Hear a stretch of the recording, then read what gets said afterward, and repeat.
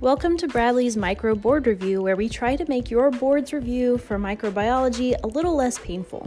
But, we're not magicians or anything. This still sucks.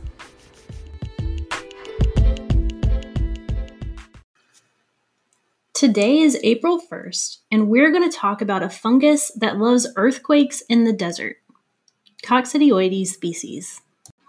Coccidiomycosis is a fungal infection that is endemic to the southwestern region of the U.S.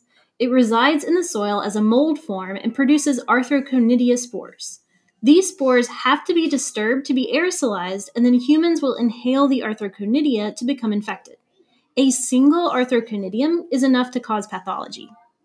Fascinatingly, the incidence of coccidiomycosis increases after any earthquakes in the area. This is due to the large-scale aerosolization of spores into that area. Once inside the human lungs, the arthrochonidia will transform into a spherule. This is a large structure that is filled with many endospores.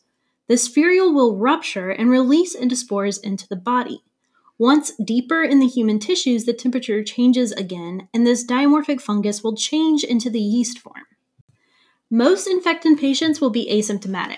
If they do develop symptoms, they most likely form coccidiomycosis, or what is also called San Joaquin Valley fever, which is a self-limiting acute pneumonia and might present with high fever, productive cough, and malaise. Some patients will produce caseating granulomas in the lung tissue that mimics tuberculosis. If this fungus disseminates, it can cause a 90% mortality without treatment.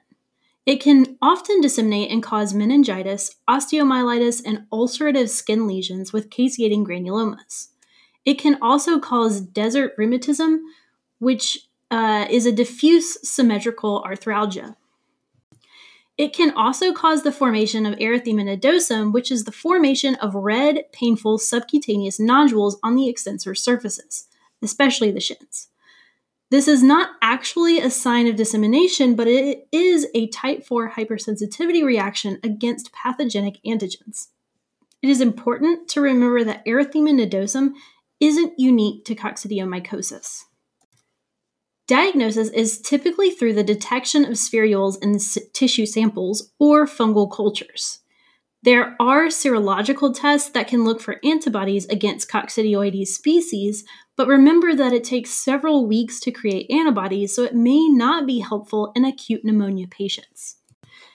I know that I said I would talk about Paracoccidioides species, but there's just not much different between Paracoccidioides and Coccidioides species, except for a few facts. Paracoccidioides species looks like an old school ship's wheel, think pirate ship, in the yeast form.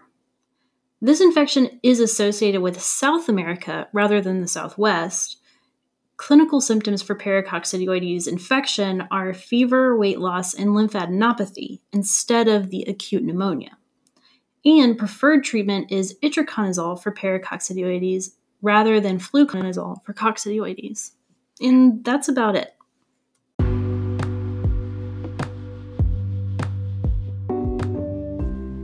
Now let's take all that knowledge and bring it to the boards.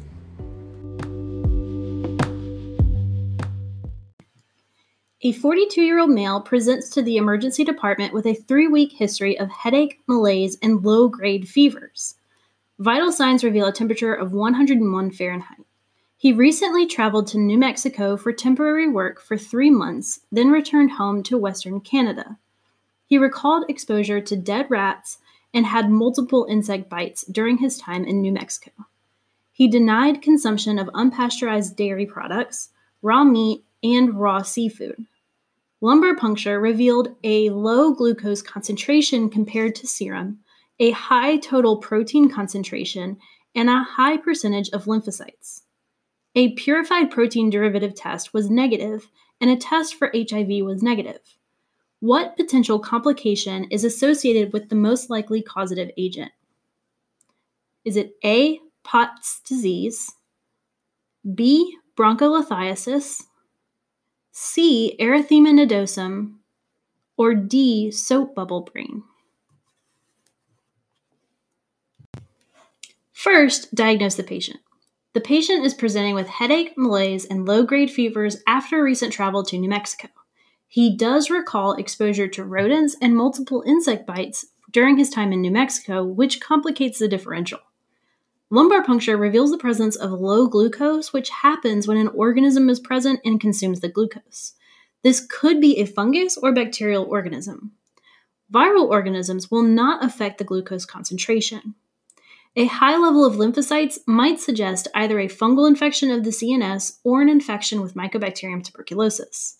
However, the negative PPD test points away from a tuberculosis infection. Therefore, the patient most likely has a fungal meningoencephalitis. Choice A, Pott's disease, is a complication of a tuberculosis dissemination into the spine. However, a negative PPD test rules this diagnosis out. Choice B, broncholithiasis, is when granulomas become calcified and are coughed up. This is associated with Histoplasma capsulatum, which mostly affects the eastern U.S. Choice C, erythema nodosum, is a type 4 hypersensitivity reaction that can form after coccidioidomycosis. This causes the formation of painful red nodules in the shins. This is not a dissemination of the fungal disease, but an immune reaction to antigens. This patient does have a history of travel into the southwestern region of the U.S., which is where coccidioidomycosis is endemic. Choice D, soap bubble brain, is a sign that looks like there are soap bubbles of illumination near the middle cerebral artery. This sign is associated with Cryptococcus species. Cryptococcus meningitis normally affects patients with immunodeficiencies like patients with AIDS. Therefore, the correct answer is C, erythema nodosum. A 36-year-old female presents to the clinic in upstate New York with a chronic cough that was attributed to a 40 packs per year smoking history. Vital signs are normal. Physical examination is normal. Chest radiography reveals a single pulmonary nodule. Due to the smoking history, biopsy of the nodule was performed. NAAT reveals an infection of Coccidioides posidacea. What histological finding would be found during this infection? Is it choice A, septate hyphae with a 45-degree angle branches? Choice B, germ tubes? Choice C, broad-based budding yeast? Or D, spherule? First, diagnose the patient. This patient is presenting with a single granuloma that might have been caused by Coccidioides posidacea. Choice A, acute angle branching septate hyphae, is characteristic for the mold form of Aspergillus species. Even if you can't remember what the mold form of Coccidioides species looks like, this would be a sample pulled from the body. Therefore, it wouldn't be in the mold form. Choice D, germ tubes, are formed when Candida species are grown at human body temperature. Choice C, broad-based budding yeast, are associated with Blastomycosis dermatitidis. Therefore, the correct answer is D, spherules.